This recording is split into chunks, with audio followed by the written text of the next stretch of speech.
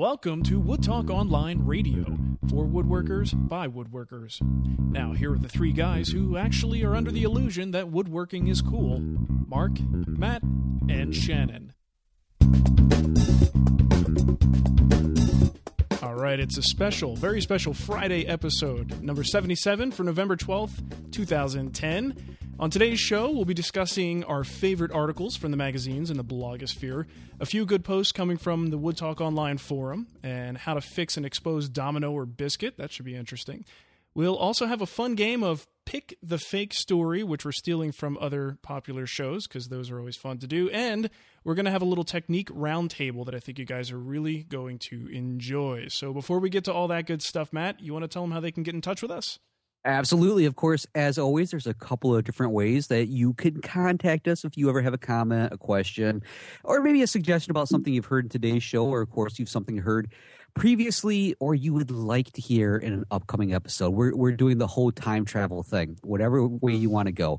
But you can reach us by email at woodtalkonline@gmail.com, or you can pick up the phone and leave us a message on our voicemail, which seems to be the most popular way of getting your questions and comments in.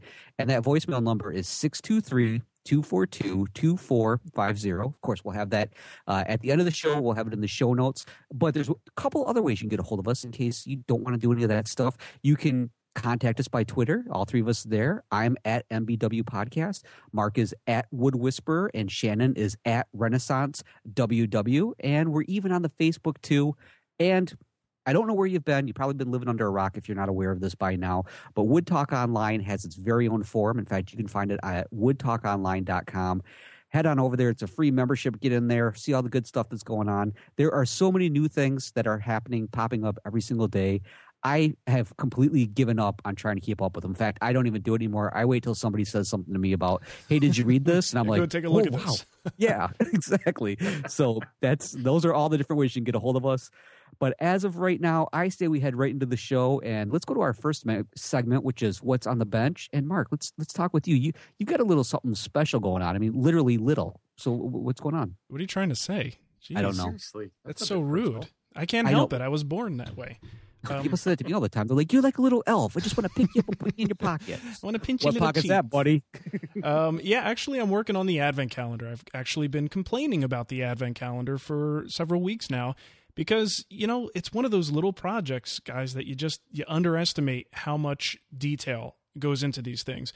And the small scale, everything just becomes like exponentially more difficult when you're dealing with these little small parts. So I really have a renewed appreciation and respect for like the folks who make doll houses or scale miniatures.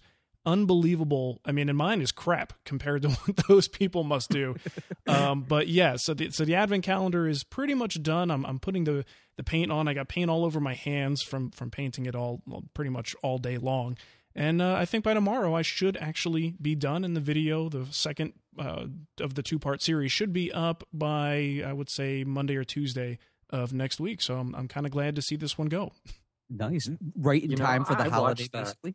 I watched that video, and I was like, better you than me. I mean, you like all that? Those little tiny holes. Measure in 3/32 of an inch from the data. I'm like, oh, what am I thinking? But that was what I had to do. So it's like, lather, rinse, and repeat. Cut this data. Now cut it 4,000 more times. Right. This is a great weekend project. That's what I was hoping it would be, is one of those, the holiday projects are always good for that type of thing, stuff that you can batch out. The only thing you're going to be batching out is, this one project, because you got to batch out, 100 dados and, 100 little holes and put little pins in them and 25 doors. It was an absolute blast. So that's when you turn around and say, guess what, kids? There's only 12 days this year. Right. There's other doors on here, but right? These don't open. It's kind of a trick. Actually, you can make it a game. Which ones will open? There you go. Well, maybe you could borrow those magnifying glasses from Carrie, so that way you could get a better look at that. Everything's in focus. And then when you take them off, you're like, the world is so huge. Yeah, but altogether, it's not a terrible project. I'm definitely exaggerating about it a little bit, but I won't be making another one anytime soon. But I think we're going to really appreciate this one once it's done. So, but that's it for me. Matt, what's the deal? It looks like you actually reached a milestone here. Yes, I did. I completed. I think everybody by now is aware that I had a plane kit that I was going to build 18 months ago, and I finally finished it up. In fact, this week I put the final touches on it, and I've had a chance to take it for a little spin around the workbench. And I am so in love with this thing. It's insane. I managed to put a couple of just quick iPhone pictures that I had up. They weren't really the best in the world. So once I finagle the wife into taking some really good pictures of this for me, we'll be seeing it. But I did record pretty much all of the build, so we'll see how this went. I will just give you a little teaser up ahead of time right now, kind of a plot. What's the word I'm looking for? Destroyer. Ruiner. What's the word I'm looking for? Spoiler. There you go. That's it. Spoiler alert. Spoiler alert. That's it. That's it. A wow. destroyer, a ruiner. Yeah. I'm going to ruin everybody's fun. But I actually kind of, in putting it together, I didn't follow the directions like I was supposed to, because I don't know if anybody ever runs into this. You get something fun to play with, and you just want to put it together really fast, that the instructions are kind of like one of those things you refer to afterwards because it's not working the way it's supposed to. That happened a little bit with the kit, but luckily it was able to put it together without any major issues, and the things I did skip over really were optional. So totally kept, had some good luck on that one. Nice. The really neat thing about this is, how you had to play with one at Woodworking in America, Mark, and how I had like those little thin wispy shavings rolling out, almost gauzy like. Yeah. Well, I still need to kind of practice with the honing a little bit, but it's really super close. The mouth on this is it's one of those zero clearance mouths. So this thing is like, there's like no light coming through it, but I need to just tweak it just a little bit more, because in the kit it says, you do have to tweak the mouth so that you'll get better shavings from it. But right now, what is coming out of it is just insane. So I imagine once I do take the time to just do that final tweaking, it's going to just be amazing. So a lot of fun, and it looks gorgeous. So really excited about it. That's awesome. I remember at the show that was at WIA, he had a few models that were there, and it was just, it's really hard to describe. I mean, a good operating plane is one thing, but that level, and of course it's expensive. I mean, it's ridiculously priced, but just amazing. I mean, how would you even describe the motion of one of those planes? I mean, it's a pure pleasure. Butter. Like butter. Yeah, it was. I mean, it almost drives itself. The weight, you just kind of get that weight moving a little bit, and it just carries all the way across it.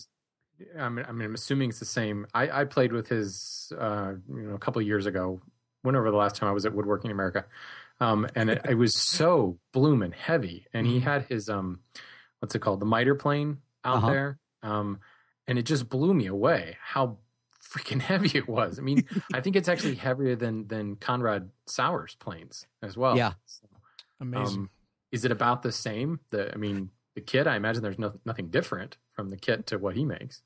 No, not really. I mean, this one's it's the small smoother. This one's the smallest one that he sells, but this one is still pretty hefty. In fact, I would say weight wise, I have some East Indian rosewood in it, and it's a nice dense-ish wood compared to the pine that I typically use. But once I got that in place, I mean, when I'm holding this, I'm going to easily say this almost feels as heavy as like my number 4.5 smoother from Veritas. It's pretty dense. So once you get this thing moving, it not a lot wants to be in the way, and it's small enough that my tiny little mannish hands can cup this thing just the right way. Your little boy hands. My little boy hands can cup this thing just the right way, and you have that combination of the weight and how you can literally cup this thing, and you can hold it down perfectly tight to the surface. And I really think that's what helps give some great shavings from it, to be quite honest with you. So yeah, between the density and everything, it's wonderful. In fact, while you guys are talking, I'm going to be in the other room periodically doing some shavings with it. Trying to tighten up those shavings a little bit. Exactly. Cool. That is the kind of plane you sleep with. That's for sure. Right on. Wife doesn't like that, but you know what? I snuggle right up. She'll get over it. Shannon, what's the deal in your shop? I am fully ensconced in this walnut card table that I'm actually building as a Christmas gift for my in-laws. Okay. It's a lot of fun, actually. I got the cabriole legs are done, and I'm working on that swing leg, the gate leg, those cool little knuckle joints that come together. Right.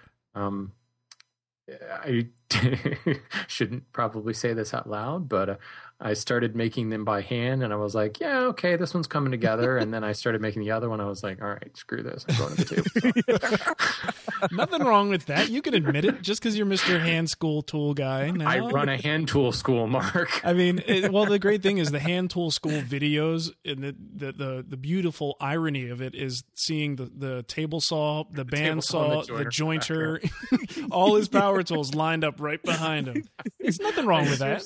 I seriously thought about moving them out of the shop when I shot those, and I was like, you know what? That's just a lie. Then why would I do that? Yeah, I mean, it's realistic. There's nothing wrong with that approach, but. Yeah, no, it's when you need the green screen back there, and then you could have like a nice meadow being superimposed on top of it. There you go. You can walk across a fake meadow and pet your dog with your axe. I need that. Right? I need that creek that Underhill crosses on the way to his shop. That'd be sweet. It was one of those things that I cut the first one, and I've cut them before, and it was like, okay, you know, I did it. I did my penance, if you will, and I was like, all right. I'm just going to go in because, I mean, frankly, it's finger joints. You know, there's not a whole lot of skill required to cut them by hand. It's just a saw cut and a chisel. It's just the same way as a dovetail. And you're just kind of like, all right, let's just get this done now. Let's move on. So is it pretty much like a finger joint? You just sort of round over the ends and drive a dowel through all of them? Yeah. It starts out as a finger joint. You keep it all square, and then you fit it together so that it needs to be a really tightly fitting joint. And then while it's fitted together really tightly, clamp it to, you know, a fence or something like that, and the drill press just drill right down through the center. And then you begin rounding over the knuckles so that and you got to do a little bit of paring so that it's not so tight. I mean, you do want it to swing relatively easily. And then, you know, you drive in the peg and you're good to go. Cool. Yeah. That pretty neat. Good. So is that are you working that out ahead of time, or have you already built much of the table and you're down to that joint as, you know, sort of a later stage thing? Oh no. There's a lot more to be done. Okay. All right. Essentially the carcass is done. Those fly legs, those gate legs, depending on who you talk to, that's kind of like an outer apron. Then there's an inner apron that actually connects all the way across from leg to leg. That's usually made out of like a secondary wood. In my case, I made it out of poplar. And then then there's like it's almost like a veneered walnut front across the front of them. It's not veneered. It's a full width, full thickness board that actually has that swing leg built into it. So obviously when this leg swings out, the table doesn't fall apart. It's not like you've cut your apron in half. Right. So that part is done. I just need to now fit the swing leg part to the outside.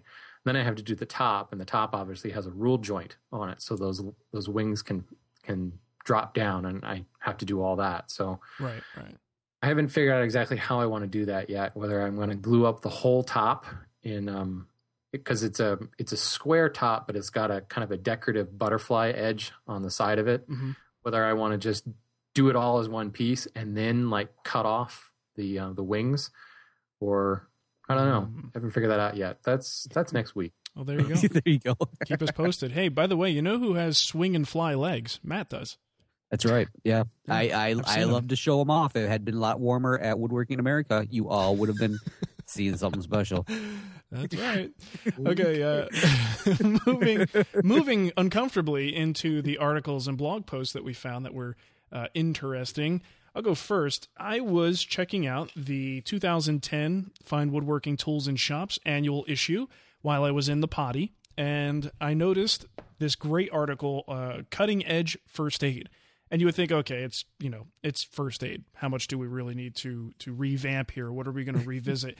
This article goes into some depth about, like, you know, taking an X-Acto knife and helping to slice out a splinter. What you need to go to the emergency room for and what you don't. It shows you the areas of the hand where you have, possible tendon damage. If you get a cut in this area, these are areas you are more likely to need to go to a doctor versus just a cut that's going to heal up on its own. The proper way to apply. I mean, I think we've all heard that you can use super glue or cyanoacrylate glue to close up, sort of like a stitch, basically, to close up a wound. well, how many of us have actually seen it done properly? You know, I mean, I think if you hear that, I know I personally would not do that just because it's like, yeah, I've heard that, but I don't know how true that is, you know? Right. Well, I read it on the internet. It must be okay. Yeah, exactly. So let me just squirt some of this on here, a little quick side activator. I'm good. Is it supposed to burn? Is it supposed to wait? Yo! Don't get deep. Yeah, so they've got diagrams showing the right way to stitch across the wound, not actually put CA glue in the wound. And you know, and then just the use of soap and water versus disinfectants, and just a lot of really interesting things that lay it out in a really helpful way. So that's the 2010 Tools and Shops annual issue, and there's quite a few other good articles and things in there that you would want to check out. These are some, I don't know, sometimes they're hit or miss, but this one I think is particularly good. So check that one out. I assume you shouldn't use the Kwikset activator, because every time I put that stuff on, the glue like smokes and burns and puts off this like really caustic fume. Yeah, maybe that's not a good idea. Yeah, it does say specifically in there to avoid that. So I wouldn't. I'd leave that on the shelf. I think you know. I mean, the funny thing is that is when I would want it to set pretty quick, but it's, the chemical reaction in the open wound probably is not a good idea. I wonder if this means that Fine Woodworking Magazine is starting to take a step to and maybe move to a new sister magazine, you know, like Fine First Aid Magazine, and they're going to do a special crossover edition or something. Or maybe one of the editors over there has decided to maybe pick up a side job just to be on the safe side, because maybe old media is starting to be taken over by new media, and they're thinking First Aid might be a good option. I can get an EMT license. They got to do something, you know. They got to make money somehow. Sure. Yeah, absolutely. Right. Oh, that's good though. What do we got next here, Matt? Okay, John Economaki from Bridge City Tools. He has a blog called John's Blog, and it was funny because I think this one's going to kind of blend it well into the one I know Shannon has up here. If this is the one you're still going to go with, but a while ago, this totally caught my eye. He had a post that he put up that was titled $5 for a 1/8 inch twist drill. Only in America. This post. Oh, sorry. Yeah, that's a great post. It is. It's funny because it tied in with one earlier that Chris Schwartz had done, also kind of ranting about the same thing. And this is like one of those posts that it basically goes into this whole thing. In fact, I just have to read this one paragraph here. It says, before we get to this part, he had talked about the markup on tools that are coming from China. Like the margin of profit is just insane for how much they're actually costing them to build them. And he said, I thought I was shocked until I walked into the factory section that made twist drill bits. Here they were making for the American market those 59, 89, 119 piece drill sets found at the box stores and other discount joints for $19.95. Again, there were rows of women who were dipping the bits in what looked like Easter egg dye. I asked the interpreter what they were doing. He replied, they're making all the bits the same color as these four. The 4 bits he pointed out were the 1/8, the 1/4 inch, the 3/8, and the 1/2 inch. I asked why. He said, I learned that those 4 bits were properly hardened. The remaining 115 bits were made with what I call pot metal. The reason? Because those are the only 4 hole sizes that Americans use. I asked as politely as I could if there was any guilt or remorse for duping their American customers. The reply was shocking. In America, if it costs less than $20, nobody complains about quality. Everybody in China knows this. So, I mean, you read that and you're just like, what? Wow. Wow. That's kind of scary. That is. Yeah. So what? Only 4 out of those large kits are actually worth the money that you're shelling out for it. And the funny thing about this is I just got done reading this article the day after I had gone to like Lowe's and bought some odd sized drill bit that I needed, and I was complaining about the price of it. And then looking at this, I'm thinking, oh, I so underpaid, and it explains why the hole that I made with it was so crappy. That's just it's unbelievable. That's kind of crazy. I got to read this. I missed this one. Yeah, so we'll have the link in there. And like I said, he even has a link in his post for one of the original ones that Chris had done, where he basically was talking about, you know, the fact that people complain about premium tools, shelling the money out for them, but they don't think twice about shelling out over and over and over and over again for some piece of cheap crap stuff from somebody else. So yeah. Eye opener. Yeah, and I think this does tie in pretty well to what you've got there, Shannon. Yeah, I actually put two things down because the first one, you really just have to go check it out. It's Wilbur Pan's blog, Giant Cypress. He did the Overheard at a Lee Nielsen tool show. And there's something very funny about it because it's one of those services where you kind of type in your text and it does the computer overlay. And it's like this little animated forest creatures like talking to one another. Yeah. But it's flippin' hilarious. And I specifically say flippin' hilarious because that's not what they say in the video. So parental guidance suggested. Yeah, earmuffs when the kids are in the room. Definitely. When you watch that movie. Yep. But it's well worth. It's the same type of vein of a conversation going on at Lee Nielsen about, oh yeah, this is great. I really want to do this. And then the price comes up. And suddenly the consumer is like, but that's really expensive. So go check that out. The funny thing about that is he had actually contacted me shortly after that. We were joking around that this would be a great article. And I think I should use the computer voice, too, for spoken word because this is so dead on. And I wouldn't mind having this one played over and over because I still watch it. It's hilarious. I make the kids sit down and watch. I'm like, hey, you want to watch a little Nickelodeon-ish kind of show? Nickelodeon-ish. A buddy of mine actually just sent me another one of those today. It seems like every industry is going in and doing its little video like that. And this one was on someone putting out a bid for talking to this woman about a kitchen remodel and trying to talk to her about how much the bid is going to cost. And she's like, but my friend got it done for $500. And he's like, the materials won't even cost. They're going to cost more than $500. It's impossible. But my friend got it done for $500. Yeah, exactly. So it's the same type of thing, but those are always good. They're funny. And your friend is hot, and she special deal for the hot chicks. Well, the only other thing I put in here is more of an announcement than anything else. There is a new blog called the Saw Blog that's up, sawblog.wordpress.com. Sounds boring. Everybody. Yeah. Does it have anything to do with saws? Because I'm looking for information on saws. I think you might be able to find it at the Saw blog. So those of you that use saws, hand saws, you should go check it out. It's very, very well written. Cool. It looks good. I'm on it right now. Do they cover chisels? No, that's the chisel blog. Yeah, you're in the wrong place if you're at the Saw blog looking for information about chisels, Matt. Got it. I have trouble with that. the two just cross. Yeah. Anyways. Nice. Cool. Yeah. Destroyer. All right. So from the forum, we got a couple posts listed here. We won't spend too much time on this, but you want to go check these out. There's one particularly that's been lit up this week is power tools and hand tools living happily together. Dogs and cats living together. Area. Yeah. Anarchy! So we've talked about this all the time. I'm not going to go into detail, but everybody's given their 2 cents about how you can sort of marry the two together. We have an iTunes comment about that later too, which is kind of cool. There was another one on the beginner's tool list, which I thought this kind of thing could be a potential sticky post for the forum, because that's always coming up. And this is more in terms of hand tools. In fact, I think this is in the Neanderthal forum, if I'm not mistaken. Yeah, I think so. Okay, so that's always a good one to find out, what tools to start out with. That's a big question.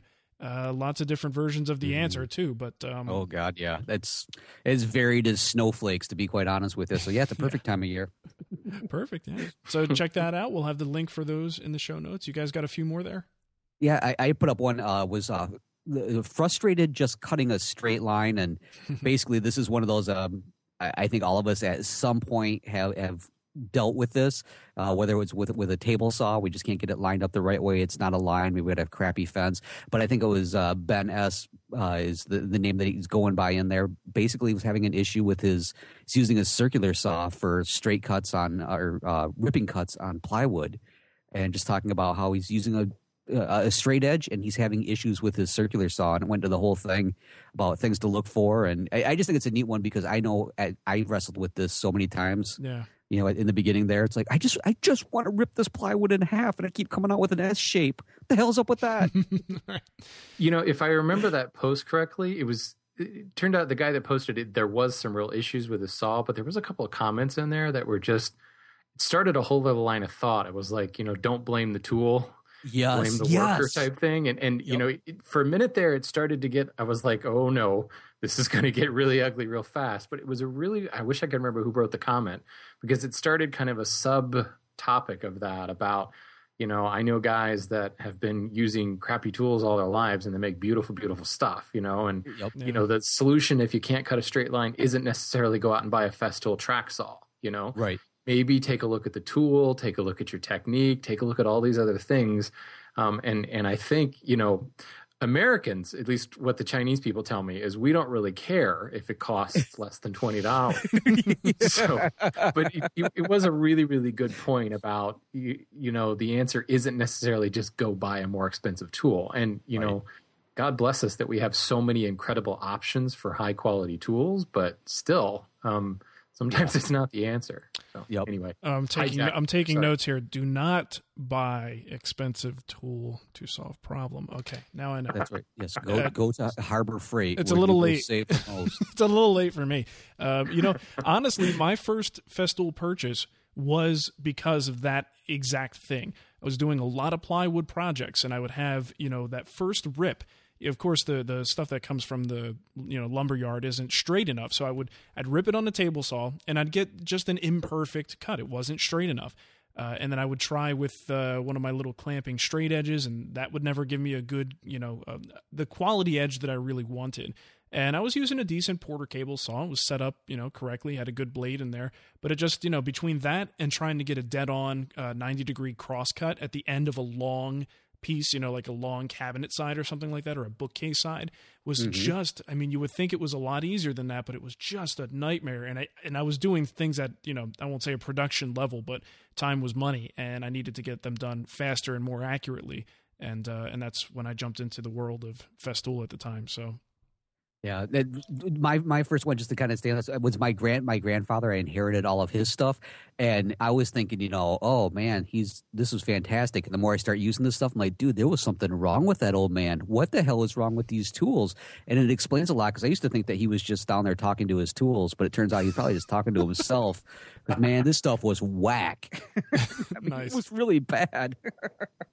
One more thing, I did add this to the list. Someone brought it to my attention. I didn't realize, and we were talking about the forum and just how many posts go in and out, and it's hard to keep up with. I missed a pretty important one. My buddy Vic finished, or at least is close to finishing. It's a product called Gretchen's Cradle, and I believe he's making a cradle for friends of his, and it's a really nice project. You guys got to check this out. I know Vic's he's been focused on building his shop for like the last year and a half, or maybe longer.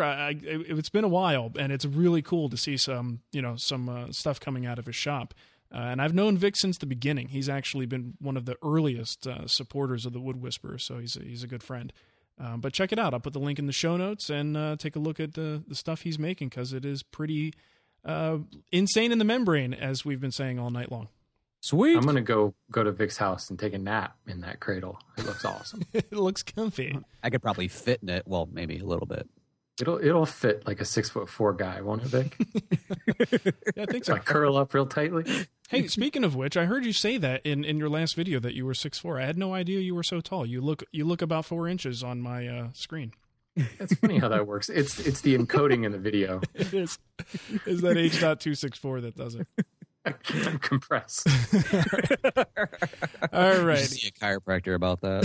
Here we go. Let's see. Common task quiz. This is something I kind of sprung on the guys. I basically told them about it right before we went live. And I think maybe we'll do something like this more often. It's going to be sort of a quick, fast-paced roundtable where I'm going to name a particular scenario. Dovetail. That's a little bit too fast, Matt. A little bit too fast. Sorry. So I'm going to name either like a technique or a situation and how that person would approach it. Because really, if you go around the room, we are quite different in our approaches on a lot of things. So I thought it would be fun and hopefully informative for people who just want to see how these things can be done. So here we go. Got a couple of them. I'm about to read something I shouldn't read. Blah, blah, blah, blah. Okay. Cutting dovetails. All right. So here's the thing. Let's start with Shannon. Cutting dovetails for 2 drawers, Shannon. Are you going to do that by hand or with a router? By hand. Matt, what would you do? By hand. All right. How about for 10 drawers, Shannon? By hand. Loser. Matt? I guess I'm a loser then, because I do it by hand too. Really? 10 drawers? I mean, so here's a question. Is there a limit? Is there a point that you would that you would go to a machine method? Well, I have to have a machine first. I don't have a router jig. Oh, okay. So that's Which is some of it. I used to, and I think they're one of your sponsors, so I'm not going to trash them on this show. But I didn't like how it performed. Are you talking about that piece of crap Rockler jig? Yes. Okay. Cool. Okay. It was bad. It was very bad. It was exactly what I paid for. But no, I mean, I've let's see. I'm trying to think if I've ever actually built 10 drawers for a project, but I've done 6 drawers. Yeah, it's not the most common, but you know. No, I mean, I will usually in that instance I do tails first because I'll clamp the side pieces together. In many instances, I'll take like 2-3 drawers and gang them all together and cut them all at the same time. Cut all the tails at the same time. Oh, nice! It doesn't take that long. It goes pretty quickly actually. You get in a groove and you get rolling. Now, if I were doing one of those like apothecary table or apothecary things with like 64 drawers. Yeah. I don't know. I mean, again, I don't have the option. I would cut them by hand, I guess. Okay. All right. Yeah. I think if I hit 11 drawers, I would probably go to a jig. I would say anything above 10, I probably would really start seriously thinking of going to some sort of jig, especially if I had a very tight timeline. I mean, obviously, I had 18 months to build a plane kit that I should have built, over a weekend. Yeah. So, but yeah, anything above 10, that's when my hand tool limit kicks in, and I say it's time for holding something in my hand that has power. Yeah. I would say for me it's 5, but that number may change if I don't know, maybe you're building a Krenov cabinet or something that has a bunch of drawers on the inside and they're smaller drawers, then that just kind of begs to be done by hand no matter what. Right. But basically for good sized drawers, I think anything, over 5, I'm going to be, that Lee jig is going to be calling my name. Okay. Next thing, you're making a very utilitarian bookcase for your office, solid wood or plywood? I'll go first, and I'm going to go with plywood. That's just what anytime I think of something utilitarian, for me, I want to knock it out as quick as I can so I can get onto something that I would think would be more of a challenge. Yeah, I'm going to go plywood too. Shannon? Yes. I don't know how to accept that answer. I'm not sure how to interpret that. No, I honestly think it would be both. Yeah. I would use plywood for the back. I would probably use solid wood for the shelves. I might use ply for the sides of the case, but it'd be both. Fair enough. I would use solid for the trim for sure, and maybe a face frame or something depending on the style. Yeah, so when I think of the idea of using solid wood for anything, when somebody says solid wood or plywood, I think when you use that term, solid wood would refer to like the whole thing is made of solid wood versus mixing the two of them. So yeah. Same thing as you, Mark. Okay. I'm going to reiterate the reiteration. All right. Thank you for reiterating. Okay, so similar to the dovetail situation, one mortise by hand or power, Matt? I don't know. I use a drill and a chisel. Is that power? I think if you go with the drill or drill press to start it, I would count that by hand. Okay. Yeah. Same for you, Shannon? One mortise. Yeah, probably I would use a mortise chisel in that instance. Right. Okay. Let's bump that up to like a mission style bed and it has a bunch of rails and you're looking at maybe 25 or 30 mortises. Mortising machine. Yes. That's Hollow when I would chisel mortiser. I'd be incorporating that into the overall cost of to build the bed. That's what I used to do. Actually, I used to, if a project, I would almost like seek out projects that would give me an excuse to buy a certain tool. Yep. It's wonderful how that works. Okay. I think we're all pretty much on the same page there. I think I would probably do, I don't know, maybe 2 mortises by hand. And then, you know what? Let me be honest. 1 mortise, I'm using a router just for expedience.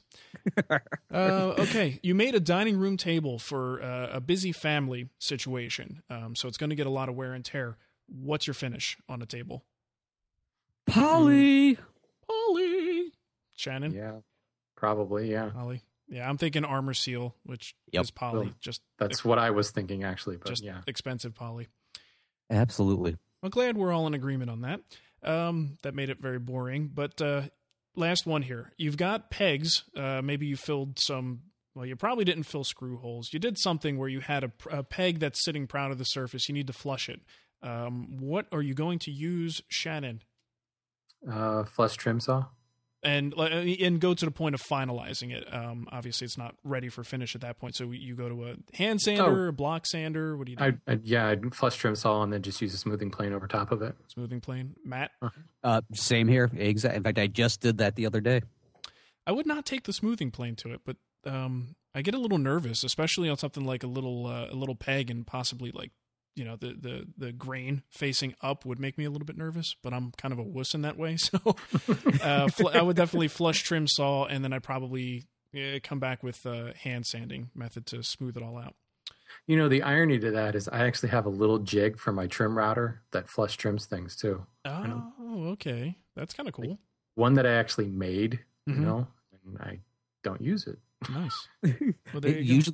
Usually when I'm coming in with my smoother, I just tend to kind of angle it a little bit, so I come in askew to hit it just the right way. And like I said the other day, I had no issue with it going right over the top of it versus that, you know, almost like a speed bump, and then the speed bump goes away and it looks nice. So I'm all hand. Cool. You know, recently though, I'm not flushing the pegs. I'm usually like leaving them slightly proud, doing that cool little like faceted hump thing on it. Ooh. Yeah. Oh, really? So you're just leaving them just slightly proud, so almost you only can feel it, like you can't really see it, or is it intentional? No, you can see it. I mean, especially because I'm using a chisel to kind of round it over and flush it up, so it's a very faceted look. Yeah. Okay. You know, I'm not quite as faceted as like the little squat pyramid looking thing, but right. You know, you see it a lot in chairs and things like that, especially Windsor chairs, where the tenon that comes to the arm, it's not completely flush, but it's just kind of a little hump, and it's got these kind of cool facets that catch the light. That's what I've been doing recently. Maybe, I don't know. It's the lazy way of looking purdy. Nice. I actually, in a furniture store, that reminds me, I saw one that was, hold on. I've got a backup going and it's going to start screwing things up. Stop backup.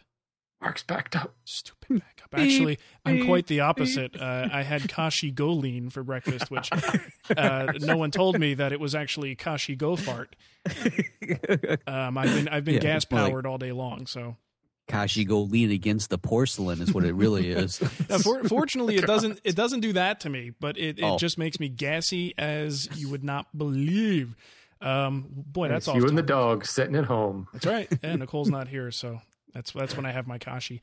What was I going to say? Oh, I was just saying that there's a silly, ridiculous Morris chair that I saw in a furniture store where they had round holes with square pegs driven into them.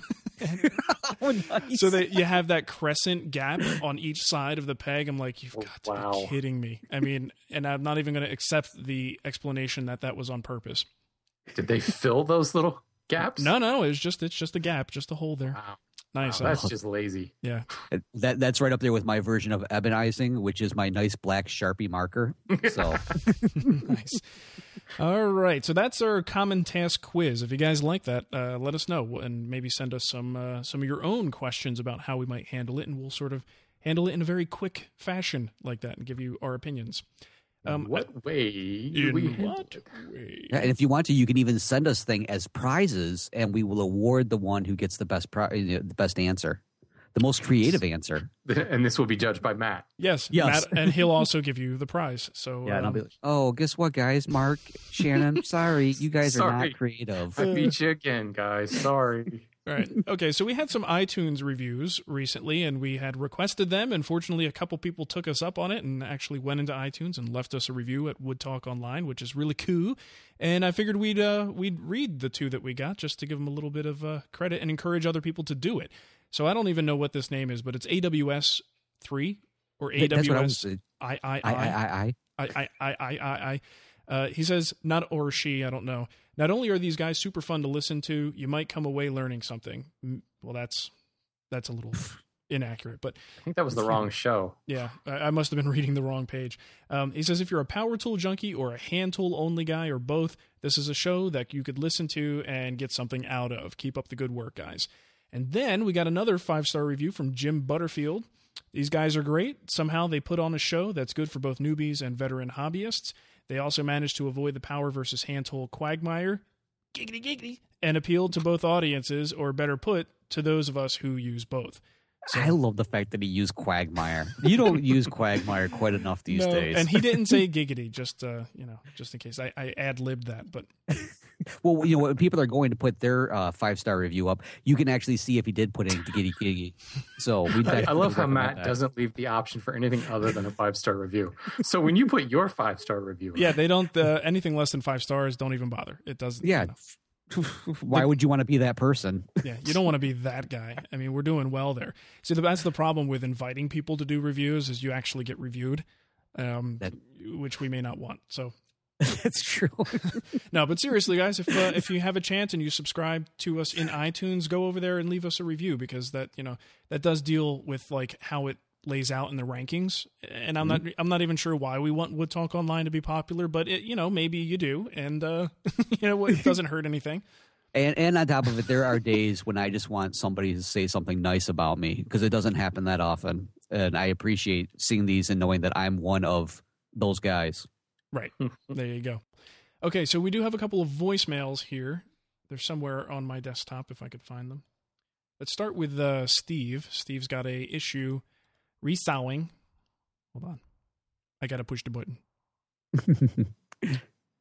No, nothing from Roberto this week. I don't know what he's doing. Oh, no. Hold on a second. He's building an advent calendar is what he's doing.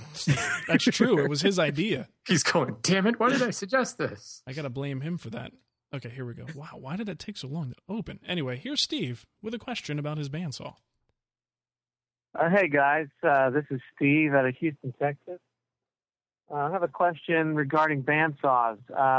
I recently purchased a Rikon 18-inch, 2.5-horse bandsaw, and I've been having a little trouble getting it set up, and I'm not sure if the problem is just me and my expectations being too high, but I was hoping to be able to cut veneers and do resaws on this thing to where I can get some really nice smooth wood out of it. But my cuts end up coming out looking like they were done with a really rough tooth handsaw. And I've been cutting on oak and maple and walnut and some other woods like that. So I was hoping you could give me some advice. I've tried 10 different blades ranging from the high-end Timberwolf, $50 blades, some 1-inch blades that were 3/2 French. I've put on some Lennox blades, which were recommended by Rikon, 3/4-inch blades from 4/2 French up to 6/2 French, some 1/2-inch blades, about 6/2 French. I'm getting similar results with all of them, so I was just wondering if you have any suggestions. I've been talking with Rikon about getting the blades tracking on the wheels and tires properly, setting the tension properly, and I've made some improvements, but they're nowhere near what I see like on shows. For example, Woodworks, when David Marks would pull a piece off of a bandsaw, it looks like it's ready to finish. And I don't know if that's just the TV, the camera crews, the camera tricks where he can just go sand it down and then show it later, or if it's possible to get a smooth cut like that. So please give me any information you can, and I appreciate it. Love the show. Thanks. Steve sounded like he had a lot going on behind him while he was leaving that voicemail. Seriously. Is it like the radio in the background and he's like moving stuff? Maybe he was in the middle of moving furniture or something. I don't know. Yikes. Okay, so he's getting a rough cut. Now, I think this just may be what he said. I think this may be a situation where he might have some, false expectations of what you can get. Smooth wood, didn't he? Right at the beginning, he said, "I'm looking for some smooth cuts." Yeah. And the thing is, I mean, I know what he's talking about. You would see David Marks do a cut and pull it off, and it looks pretty good. But the camera and TV is very forgiving, especially on very tight, repeated ridge lines like what you would get with a bandsaw. I can honestly say, I mean, and here's the other thing. What did David always do after that on the show? He would run it through the drum sander. Yeah. So I would say that he probably is if he's expecting a finish ready surface, no way. I mean, the closest I ever got to that was using Laguna's Resaw King. And that's probably who makes that. That's the carbide one, right? Yes, and I mean basically it's like a bandsaw, but with little table saw like teeth. I mean, and this thing is meant to be resharpened. It's hundreds of dollars, really expensive. but it's the only saw or only blade I've ever used that even came close to being something that I would consider almost ready for just a light sanding and finishing. The thing is, even now, then even when everything is set up perfectly, you maybe stop your cut partway through, you get a little ridge line, and unless you can have perfect feed rate and everything is absolutely perfect, it's still going to be relatively rough.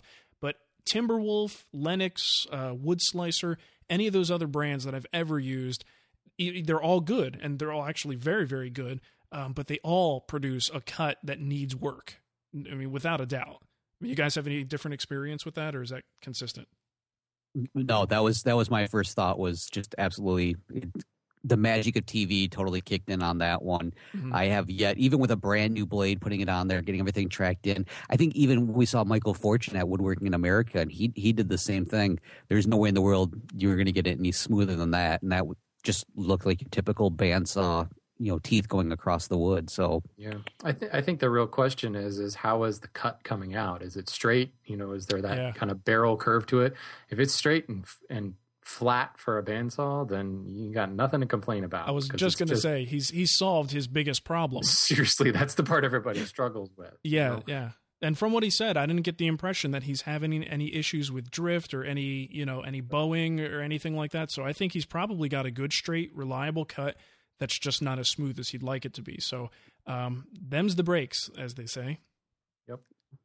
All right, we got a question from our buddy Diami, who this is actually a little bit old because I think he must have sent this maybe right after our last episode dealing with the Sawdust Chronicles Build Challenge.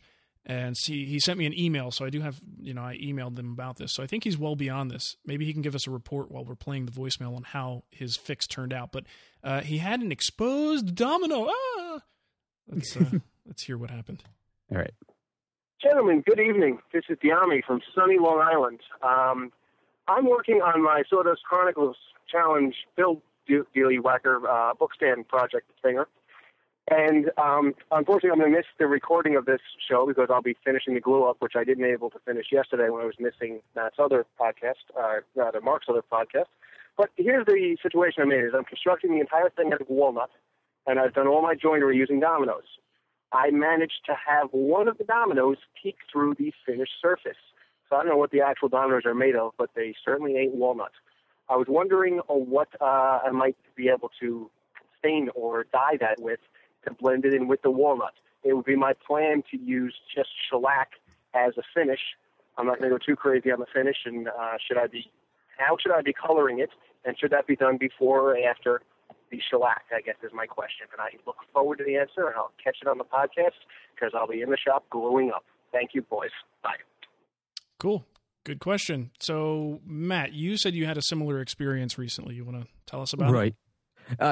Very, very similar, just a different tool. Basically, it was when I was working on the buffet and I was mitering the corners. I was using my biscuit joiner to help align things up, add a little extra, kind of act as a spline in there, and I blew right through the top surface on one of them. I mean, it just all of the profanity that flew.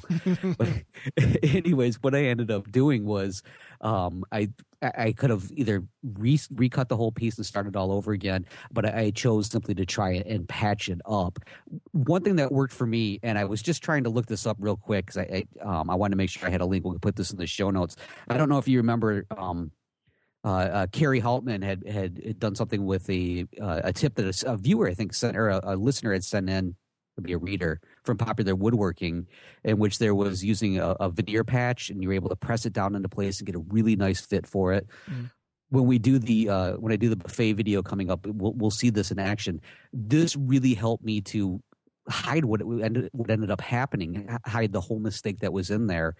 But one thing he was asking about was matching the color on this, and if anything, if you choose not to use like an inlay to cover it up or something like that, if you're going to have this exposed and you want to try and color that in, I would definitely recommend there's the stain markers that are out there that you can get at like a home center or something, or you could even go so far as like some of those wax sticks. But typically you want to do those after you've applied the finish. I'm not sure how well they work in there. I haven't tried those that much. But I know from my own experience, my main thing was just using an inlay, like a veneer patch, to try and fix this. I mean, it worked perfect for me. I had the wife even come down and take a look at it, and short of my putting my finger right on it and pointing it out, she didn't see it at all. So that's the main thing I had. Nice. Okay. I'm looking at a picture here, the after shot. This, I mean, it's tricky because no matter what you do, it's not going to be perfect. You know, you either got to remake the part or just get it to look the best that it can. And I don't think I don't think he's completely happy with his result from it. But okay. I could tell you what basically the advice I gave him. And anytime I've had to do this type of thing, it really for me comes down to working with dyes. So in the case of a walnut background with and I believe the dominoes are beechwood. I'm almost 100% sure. That sounds about right. Yeah. And if I'm not mistaken, it looks like it's the side of the domino that was exposed.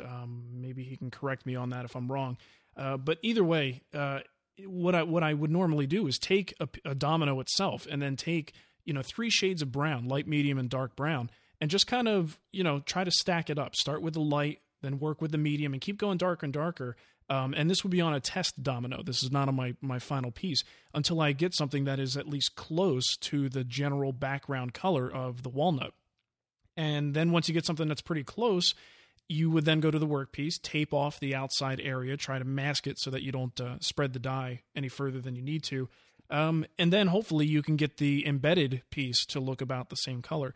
And then one trick that I used to do is even if it's walnut, normally you're not going to dye walnut or stain walnut, but take a walnut dye or stain and go over the entire piece. Hopefully it'll be a shade darker than everything else, and then that will tend to bring everything into the same color tone or the same family, or at least get it close. And then if you have a problem with like grain lines and things just not looking right, I've done the colored pencil thing and actually have drawn in fake grain lines and then put a coat of finish over top of it. And it actually, sometimes those little grain lines are what it takes to really make a difference. Right. And I think, isn't it, if you can make it darker than the surrounding wood, it actually blends in a little bit more. I mean, you might even think it's like a bark inclusion or a knot or something, but anytime it's lighter, it jumps out at you. I was actually going to suggest doing like a small inlay. And I'm actually kicking myself here because Doc in the chat room has the smartest idea of all. Just make a domino from the same wood. Right. Yeah, that's true. It's like, my thought as I'm looking at this picture actually is I would go for symmetry and try to put a similar one on the other side. And so that way it looks like you're going for a full-on pattern with this. There you go. Yeah. But what Shannon said is actually a really good point, in that it's illustrated in this picture. Maybe I'll put this picture in the show notes so people can take a look if Dyami doesn't mind. But Dyami, we're going to put your flaws out in the show notes. If you don't mind being a lesson, I hope that's okay. That'll teach you for calling in. Yeah, that'll show you for asking for help. Let me tell you, I put all my flaws out there all the time. It's not as painful as you think it is. Yeah. You don't cry yourself to sleep every night. I pride myself in my mistake moments.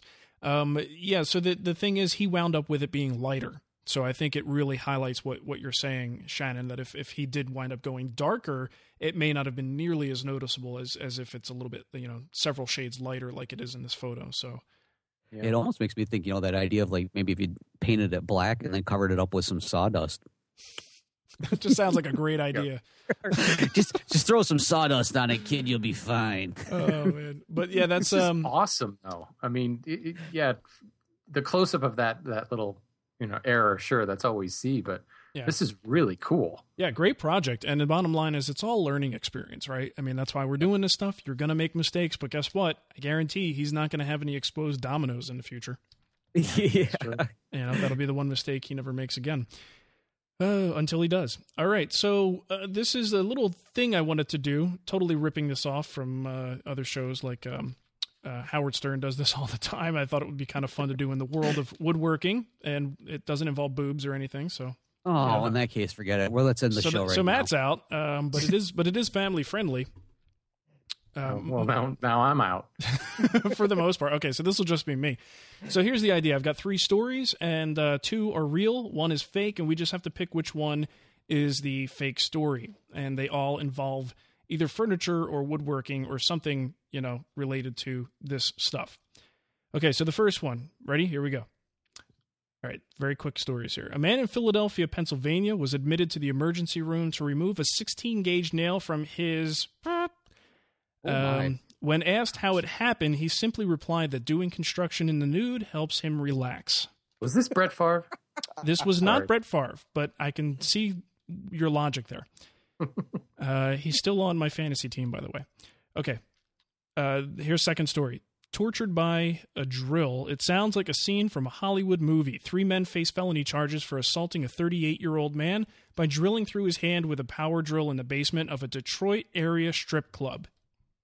Being from Detroit, I totally believe that. I was going to say, you know anything about this, Matt? Okay, and the third one. Upset customer. In August, 2 delivery men in Chattanooga, Tennessee were taken hostage by Thomas Gunn, angered over a furniture delivery error. He took the delivery men at gunpoint back to the store to resolve the problem. Police noticed the gun as the trio entered the mall, and Mr. Gunn was promptly taken into custody.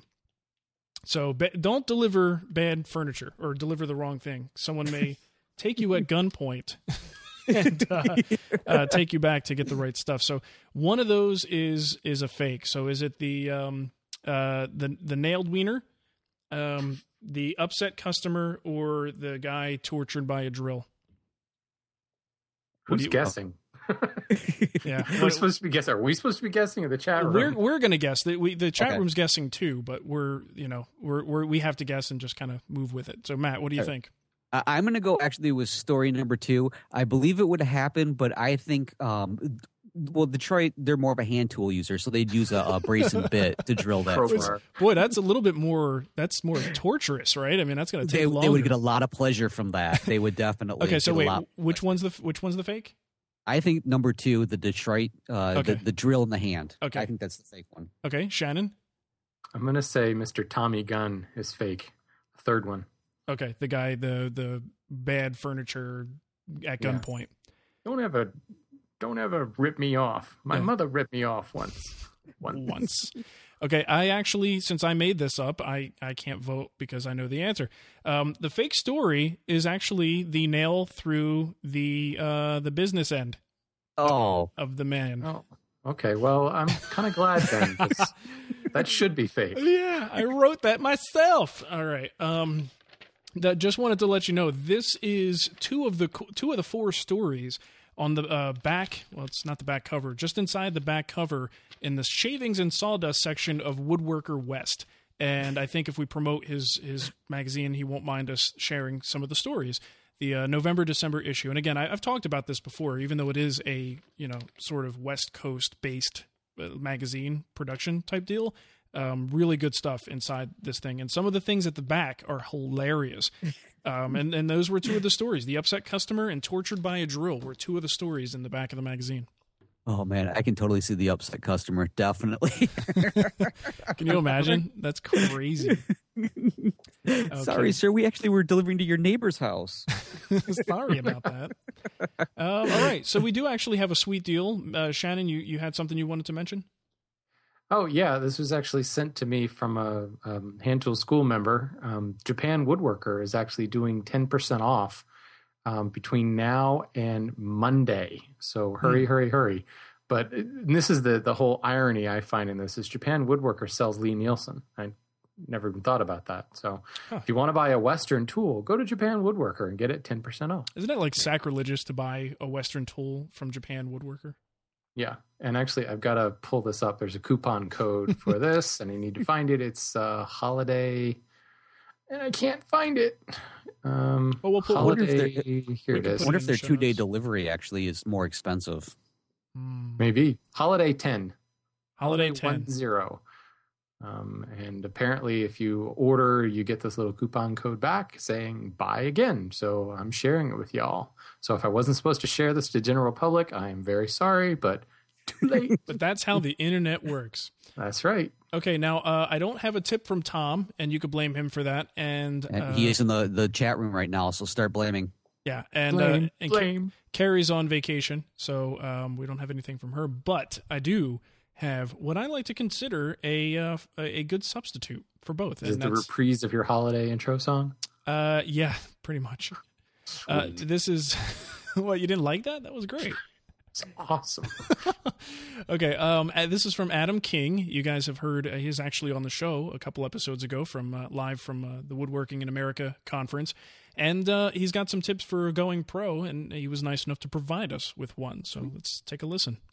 Hey everyone, it's Adam King from The Woodworker's Journey with your secret to going pro with woodworking. Whenever anyone asks me, hey Adam, how do I start my own woodworking business like you? I politely explain that they can't, they're obviously not cool enough to be me, and then tell them that they should just give up. After their initial reaction of punching me in the face, I spit out some teeth and explain that too many times you want to do something, but you keep putting it off until everything's just perfect. The perfect shop, the perfect tools, the perfect amount of skills. Well, if you wait until everything's perfect, then you're never going to get started. So just give up on the idea of perfect and start with what you've got. I know it's not the ideal shop, they're not the most expensive tools, and your skills don't resemble Sam Malouf's yet, but it's what you have right now that matters. Start with what you have now and give up on waiting until it's perfect. For more secrets on turning your woodworking passion into a profitable business, be sure to stop by woodworkersjourney.com. I mean, if these guys had waited until it's perfect, Wood Talk Online would have become the name of the hottest new adult chat room. Since when is it not the hottest new adult chat room? Yeah, really, seriously. Jeez. I don't know. I don't know what he's talking about when he's there, but that's what I'm. Has he been for. reading our 5-star reviews on iTunes? Wait, so you're saying there's porn on the internet? On my internet, there is. I thought that was only in the back of Sears catalogs. I gotta go. I gotta check this out. It reminds me of an episode of Family Guy. A really funny one. You can always find something to remind you of the Family Guy. That's true. That's the second reference in this show to Family Guy. Okay, well, that's actually all we have for you guys today. If you want to give them all the contact info, we can get his L out of his ear. No, I don't want them contacting us anymore. All We're going right, to just then. keep this all to ourselves. See you guys later. All right. No, okay, we'll do it. We'll do it just because so many of you are threatening me in the chat room right now. I'm just kidding. Anyways, you can reach us by email at woodtalkonline@gmail.com. You can pick up the phone and leave us a message on our voicemail, 623-242-2450. Find us over at Twitter, MBW Podcasts, at Wood Whisperer, or at Renaissance Woodworker. Find us on Facebook, but you can definitely find at least Mark and Shannon over at woodtalkonline.com. I sometimes have a hard time navigating over there, so... Yeah, occasionally that's Matt the way will to peek his head out of the ground, look around, and then run back in. It's pretty much, it's a harbinger of winter. Right. Matt showed his head, he saw his shadow this year. So, is that it? I cut you off. I don't know if you finished. I think I finished. Want me to go through it again? Let's go through it again. One more time. One more time. All right, An I'm just encore. kidding. Look in the show notes if you want to know how to get a hold of us. That's Yes. the best way to do it. That is true. All right. Well, thanks everybody for hanging out with us. It was, I think we had almost 100 viewers in a live stream, which is pretty cool. Sweet. I like this Friday thing. Maybe we'll make a regular night of it. Absolutely. I just got to make sure I don't eat those chili dogs before we get in here. And Just I gotta lay off the Kashi Go Lean, I think. There you go. Just build like a soundproof room around your little studio there, and Nicole can do her show. On That's the what we other side need. of We it. need a soundproof wall in between us. I think that's a good idea. She'll love that. All right. Will Well, that be showing up on the Guild or on the free site? yeah, that'll be a free site project, I think. Yeah, plywood and foam from Michaels and all that stuff. I'll send you all my egg cartons. That'll be useful. Cool. All right, everybody. Thank you for hanging out with us, and we'll catch you in a couple weeks. See ya. Bye bye. Peace out.